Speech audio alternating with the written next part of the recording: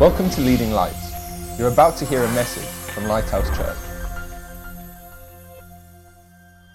Hello there. I'd like to talk about leaders and authorities. Why do we need people to tell us what to do? Is it God's plan, or is it a perversion of God's plan that we have leaders and authorities?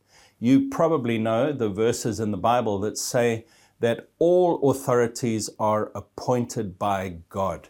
Romans chapter 13. But what does that mean? Does that mean that an evil dictator was put there by God? Or does it mean that God just created the position and then evil people have filled that position? What does it mean, and how does it affect us? I want to make a bold statement at the start of this series on leaders and authorities. Today we're going to look at kings or government rulers, and then we're going to look at bosses, parents, church leaders, all the different areas of leadership. But the bold statement that I want to make is this: your relationship with authority will affect your success and happiness on earth more than anything else in your life. And it will affect your eternal destination, heaven or hell. Your relationship with authority will affect your success and happiness here on earth more than anything else, and it will affect your eternal destination, heaven or hell. Why do I say that? Because God is a king. He calls himself a king, and he is in authority. And so our relationship with him is so important. It is the most important relationship you could ever work out in your life. How do I relate to this king who is God? And then secondly, authority affects every area of your life. From when you're a small child, you have parents telling you what to do, and we are testing the limits and the boundaries all the way through our childhood. We have teachers, we have different adults in authority over us. As we grow up, we've got to learn to negotiate with bosses and authorities, and then the civic and government authorities. And there are many other levels of authorities in our lives. And if we don't get it right, we are butting our heads against something our whole lives, or we are just a subservient doormat, and we never really get into a place of success and happiness. But when we see God's idea for authority and how we are supposed to relate to authority and be in authority, because the whole of the Bible is training us for reigning. I don't know if you realize this, but the 1,000 years when Christ reigns on earth at the end of time, just before Judgment Day, he has his people, his believers, reigning with him. We will reign with him. We are kings and priests, the Bible says. And so we are being trained for authority. And if we don't get it, we are swimming against the tide of what God is trying to do in our lives. So this will help you. You may have been in authority and you may have abused it, or you may have been hurt by being in authority because people have criticized you. You may have been hurt by those who are in authority over you and who are supposed to be caring for you and watching out for you. In whatever case you find yourself, you have probably had a bad experience with authority. I want to say that there is healing, and when we get it right, when we understand God's perspective, it really does help us. So there are 3 reasons why we allow people to tell us what to do. Have you ever thought about this?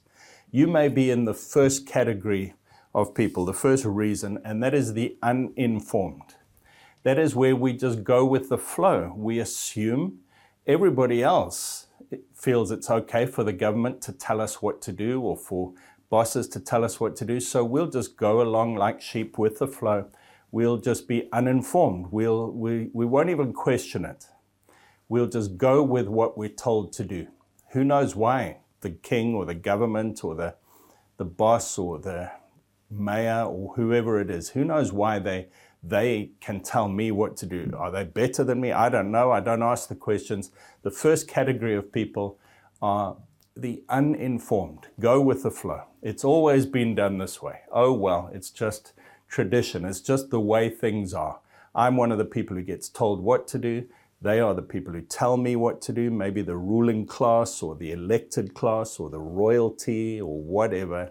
or maybe because they're older or more educated, who knows, richer, more powerful.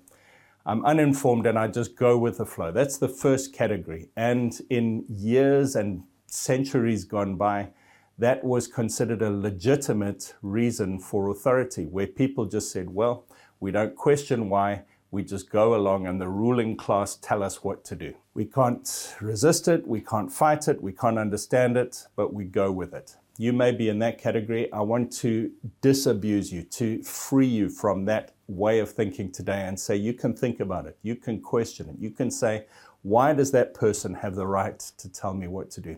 First category is uninformed or go with the flow.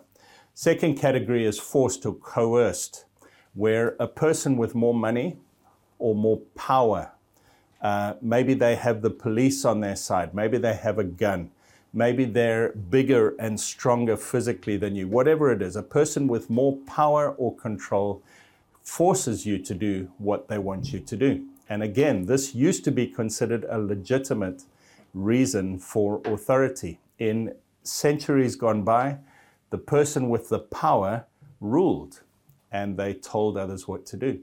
And even today we see it. We see that powerful people rise to positions of authority in countries, especially those where democracy does not exist.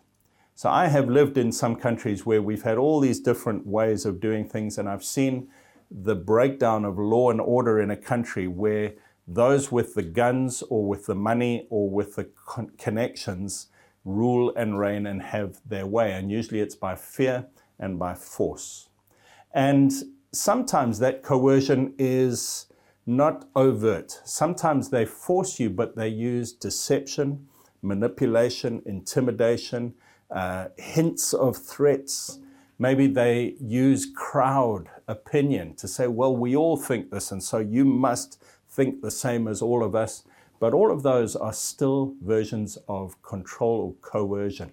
And as I say, that used to be considered okay. In past times, kings and rulers just used force. They said, we're the ones with the swords or with more people, and so we will bash you into doing what we say.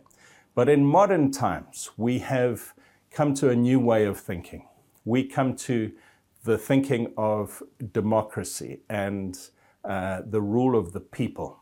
And that's the theory behind it. And this is the way the theory goes. This is the third reason for authority and the modern considered legitimate way of exercising authority today. This is the way the thinking goes. It says we need somebody to make a decision because otherwise we're going to have chaos. So maybe in a schoolyard, these ideas come up all the way through life, but maybe you're in a schoolyard, a whole bunch of little kids are playing, and everybody's doing what they feel is the right thing to do. And one of the children rises up and says, guys, we need some rules in this game. You're not allowed to go out of that line. You have to do this. You can't kick that way, whatever it is. And so somebody organizes us, because otherwise there's just chaos if there's no organization. Or it may be in a company where there's several people working together for a common aim and they all seem to be on the same page, and then there's a disagreement of opinion and they realize we need somebody to make the final decision because otherwise we won't be able to move forward and we'll have to split up. But together we can achieve more, and so we appoint somebody to be the ruler. And in countries, many countries rejected the royal rule, the rule of a God-appointed king. And so they said, no, we're going to have democracy where the people decide who's going to rule them. They still realized they needed a ruler. They needed an authority to organize, to institute justice, to protect, to do all these different things. But they said, we, the people, are going to decide. And I'm sure you have seen that that system can also be abused, where even though it seems to be the rule of the people, in effect there is coercion, there is manipulation, there is deception, there is intimidation, there is force.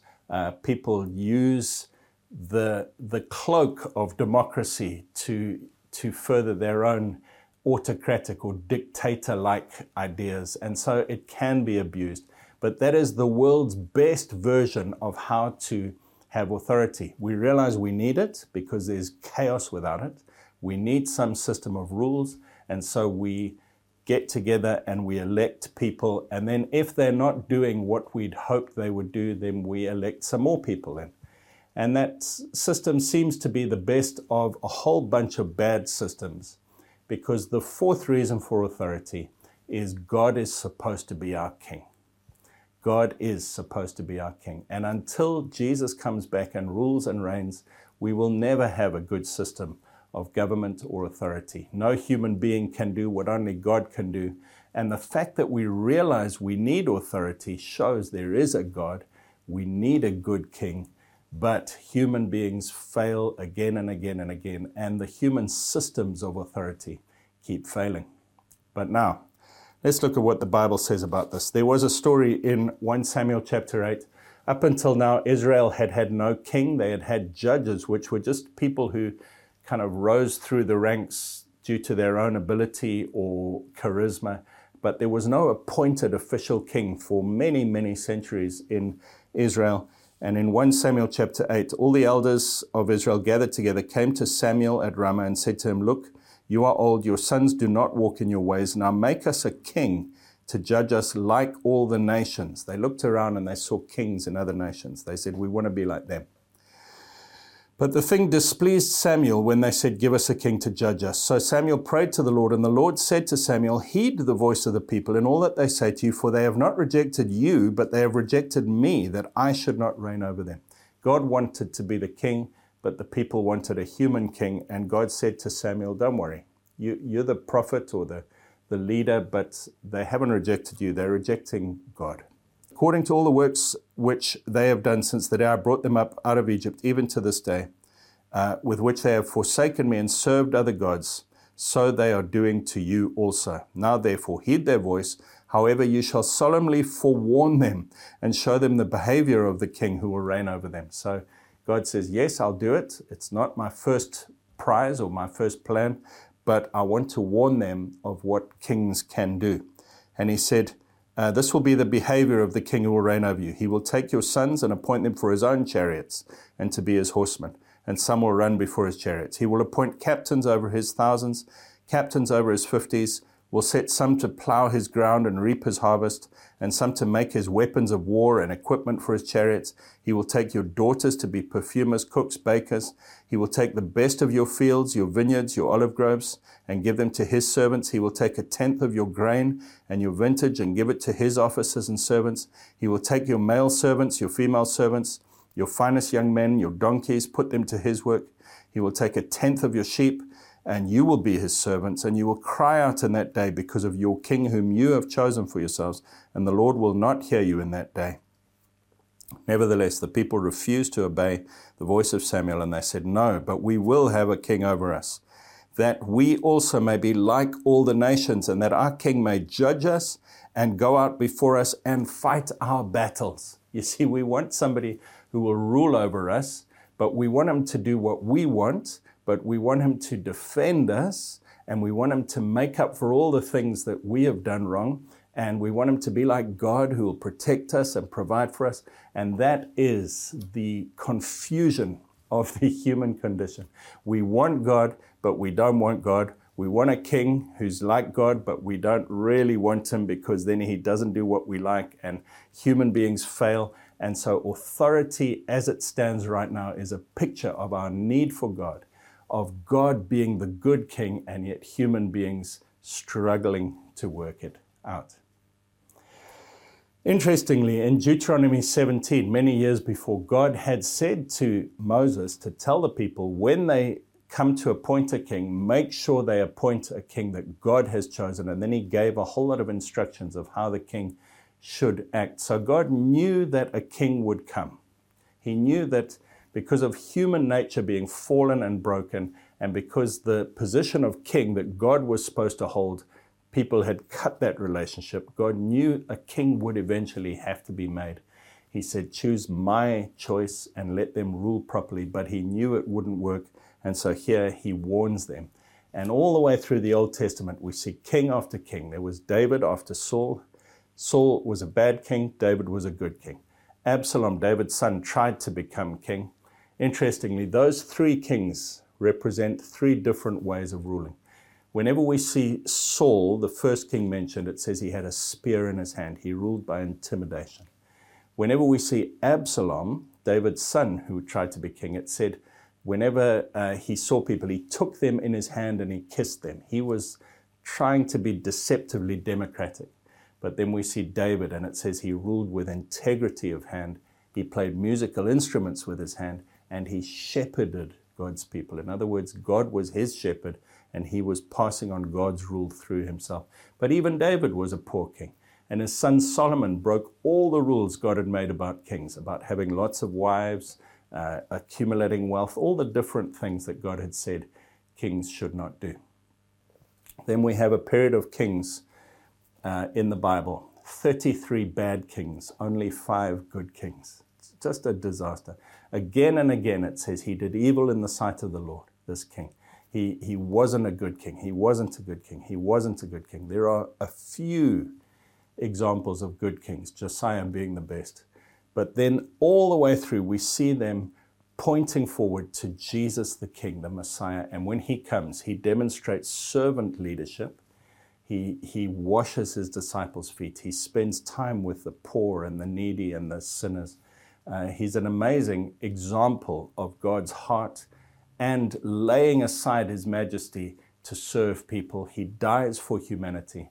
And then we see at the end of the Bible, he comes back as the conquering king. And only at the end do we see righteous rule by a king who is appointed by God. And then there is judgment day and heaven. And that is God's plan. But I just want to mention a few points for us as believers to try and understand how are we supposed to deal with all of these different things.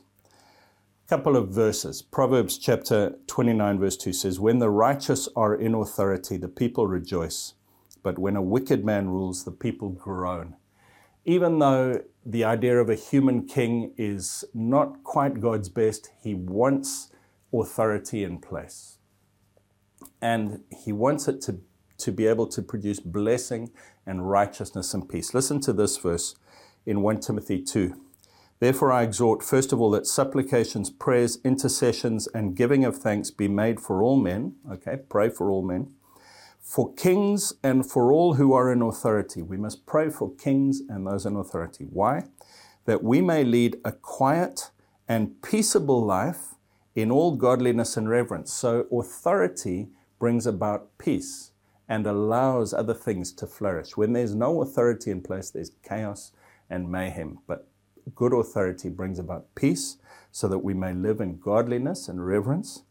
"For this is good and acceptable in the sight of God our Savior, who desires all men to be saved and to come to the knowledge of the truth." This is the ultimate reason we have authority, that there's peace and order, but so that people can become saved.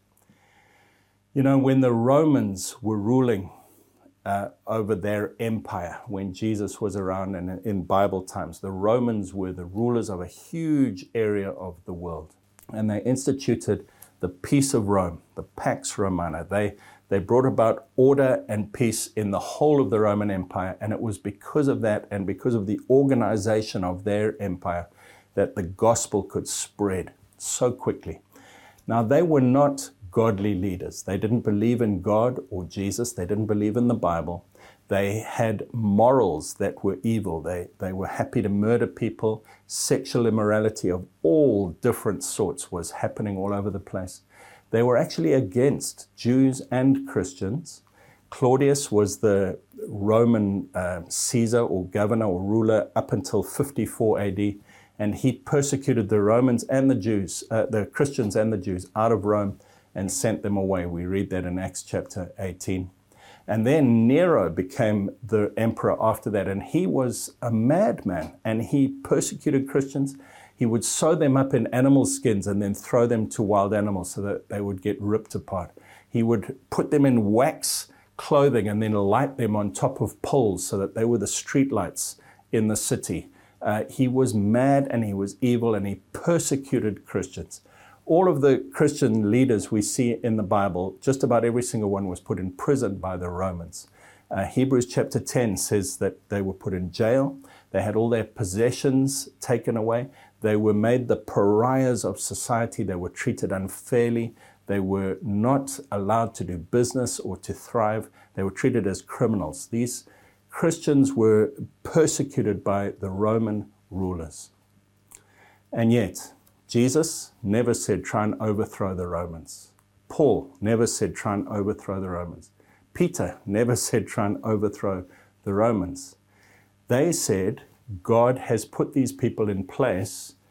But let me read that passage. There is a passage in 1 Peter where Peter says it. Let me read his passage first. He says, therefore submit yourselves to every ordinance of man for the Lord's sake, whether to the king as supreme or to governors, as to those who are sent by him for the punishment of evildoers and for the praise of those who do good. For this is the will of God, that by doing good you may put to silence the ignorance of foolish men. It's so that we are a witness and we bring about this peace where the gospel can flourish. As free, yet not using liberty as a cloak for vice, but as bond servants of God. He's saying you're actually free from these authorities. You don't have to obey them because you obey God, but you choose to obey them because you're a servant of God and he says obey them. And we are free, but we don't use it as a cloak for evil or for vice. We obey the rules of the government. We are respectful. We bring about peace, and it's a witness to those around us. And he closes by saying, honor all people, love the brotherhood, fear God, honor the king. Honor, in other words, speak well of the king. That was Peter's instruction about these Romans who killed him. The Romans, Nero killed Peter because he was a Christian. And Peter said, honor them. And now this famous passage in Romans 13. Let me just read it to you. Let every soul be subject to the governing authorities, for there is no authority except from God, and the authorities that exist are appointed by God. That makes it sound like God has chosen every leader, every government official. God is involved and he's overriding democracy. But actually, that phrase, the authorities that exist are appointed by God, is in the perfect tense. And in the Greek, the perfect tense means it was established once for all, finished long ago. Do you remember when Jesus was on the cross and he shouted, it is finished, meaning I've paid the price for all humanity once and for all. That's the perfect tense, and that's what it says. The authorities that exist are appointed by God, meaning the positions, authority itself, the idea and the positions have been settled once for all, appointed by God. But there are times, out of Israel's kings, 33 were bad. There are many times in the Bible where things happen that God is not happy with. God allows humans to vote in who they want. And the authorities as positions are appointed by God, but the people can be bad. Listen to what K.S. West's translation of this little phrase says. The existing authorities stand permanently ordained by God. Perfect tense. But now, what if they're bad authorities? As Paul and Peter and all the Bible characters had to endure. What if they're bad? What do we do with those? Well, we obey unless they're telling us to do something that is against God's word or our conscience, in which case we're willing to take the penalty for it. You say, is that all? Do we just put up with it? Well, praise the Lord, we live in a democratic society where we can object, we can vote, we can lobby, we can try and change policy. And you know, most of the great advances in civilization, education, universities, the end of child labor, the end of slavery, the end of abortion, women's rights. There's so many things that Christians were largely responsible for changing society for good. And if Christians hadn't used their democratic rights and abilities, society would be worse. So we can change things. But we read earlier, we pray, we pray, we pray. We pray for quiet, peaceable lives, that we may live in reverence and godliness, so that all men might hear the gospel and hopefully be saved. This passage in Romans goes on to say in verse 4, For he the leader, the authority, is God's minister to you for good. And now we see God's plan and desire is that authority is set up, yes, so there's order and peace, and so that his gospel can spread, but so that he can pour out blessing. God's plan for authority is to be a channel for his blessing, for his order, for his love, for his peace to flow. Are you a good leader? You know, God wants good leaders. He wants Christians in positions of authority. And we should say, Lord, make me a good leader. I don't want to shy away from leadership and always be in the background. I want to be a good leader for you. And the most important thing is God your King. Is God your leader, your King? He is the King of the universe, but he requires you to say, yes, Lord, I give you my heart. I submit to you. Pray this prayer if you want to make him your King today. Lord Jesus, thank you for coming to earth, showing me what a king should really be like. Thank you for laying down your life and dying for me. Lord, I have sinned, and I receive and accept and thank you for your payment and for your forgiveness of my sins. I give my life to you. I want to serve you as my King, and I want to influence the world for your kingdom and for your kingship. In Jesus' name, amen. Let us know if you prayed that prayer, leadinglightsnetwork.com. We love you. God bless you. Thanks for listening. Please visit leadinglightsnetwork.com for more resources and subscribe to our podcast on iTunes. Please consider supporting this ministry by making a donation on the giving page at leadinglightsnetwork.com or lighthousejersey.com.